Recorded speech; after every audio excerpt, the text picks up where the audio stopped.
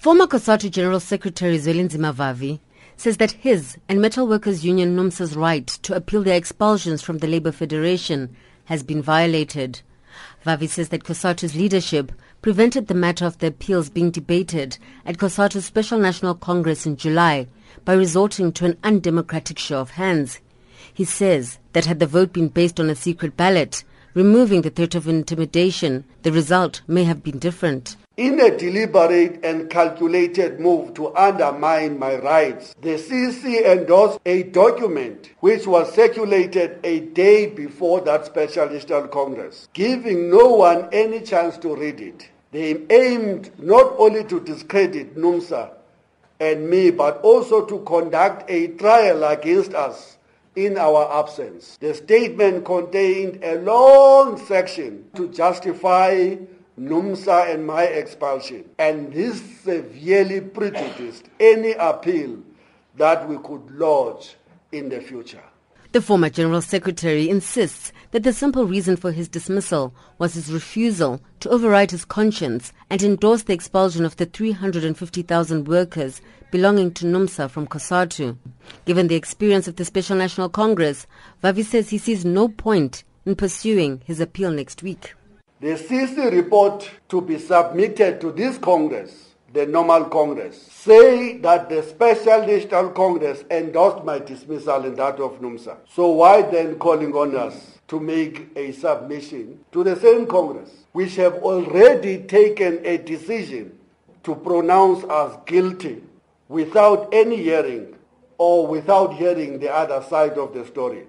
An appeal to this Congress will be a complete farce.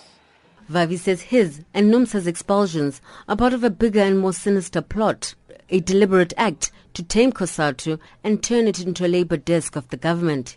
He says he has been targeted by government representatives in the ANC and SACP due to his unwillingness to continue a business-as-usual approach after COSATU's December 2012 National Congress and exposure of government slide into full-scale neoliberalism.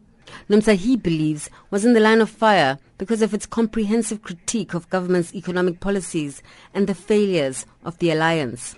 The ruling class have stolen COSATU and many of its affiliates in a capitalist class offensive to divide and weaken organized working class. The current COSATU leaders have been pawns in a much bigger conspiracy. Though as willing accomplices, they are no less guilty. Its aim is in line with the neoliberal free market policies of the NDP to enable white monopoly capital to exploit a weaker and more divided union movement.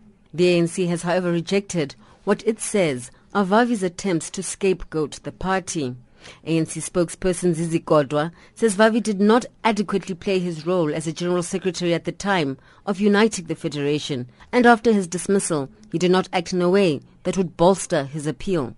I think this is predetermined, according to him, that even if he makes an appeal, he knows that through his actions in the past, they've already made it impossible for any Congress to listen to his appeal because he has undermined his own bona fide in the organization. Because if it was a member in good standing and he had an essence of what it means to be a former General Secretary and he wanted to continue to play a role, should have played by the rules of the game to wait for this Congress, not to be part of public forums that continues to undermine and attack the Federation and put its name into disrepute.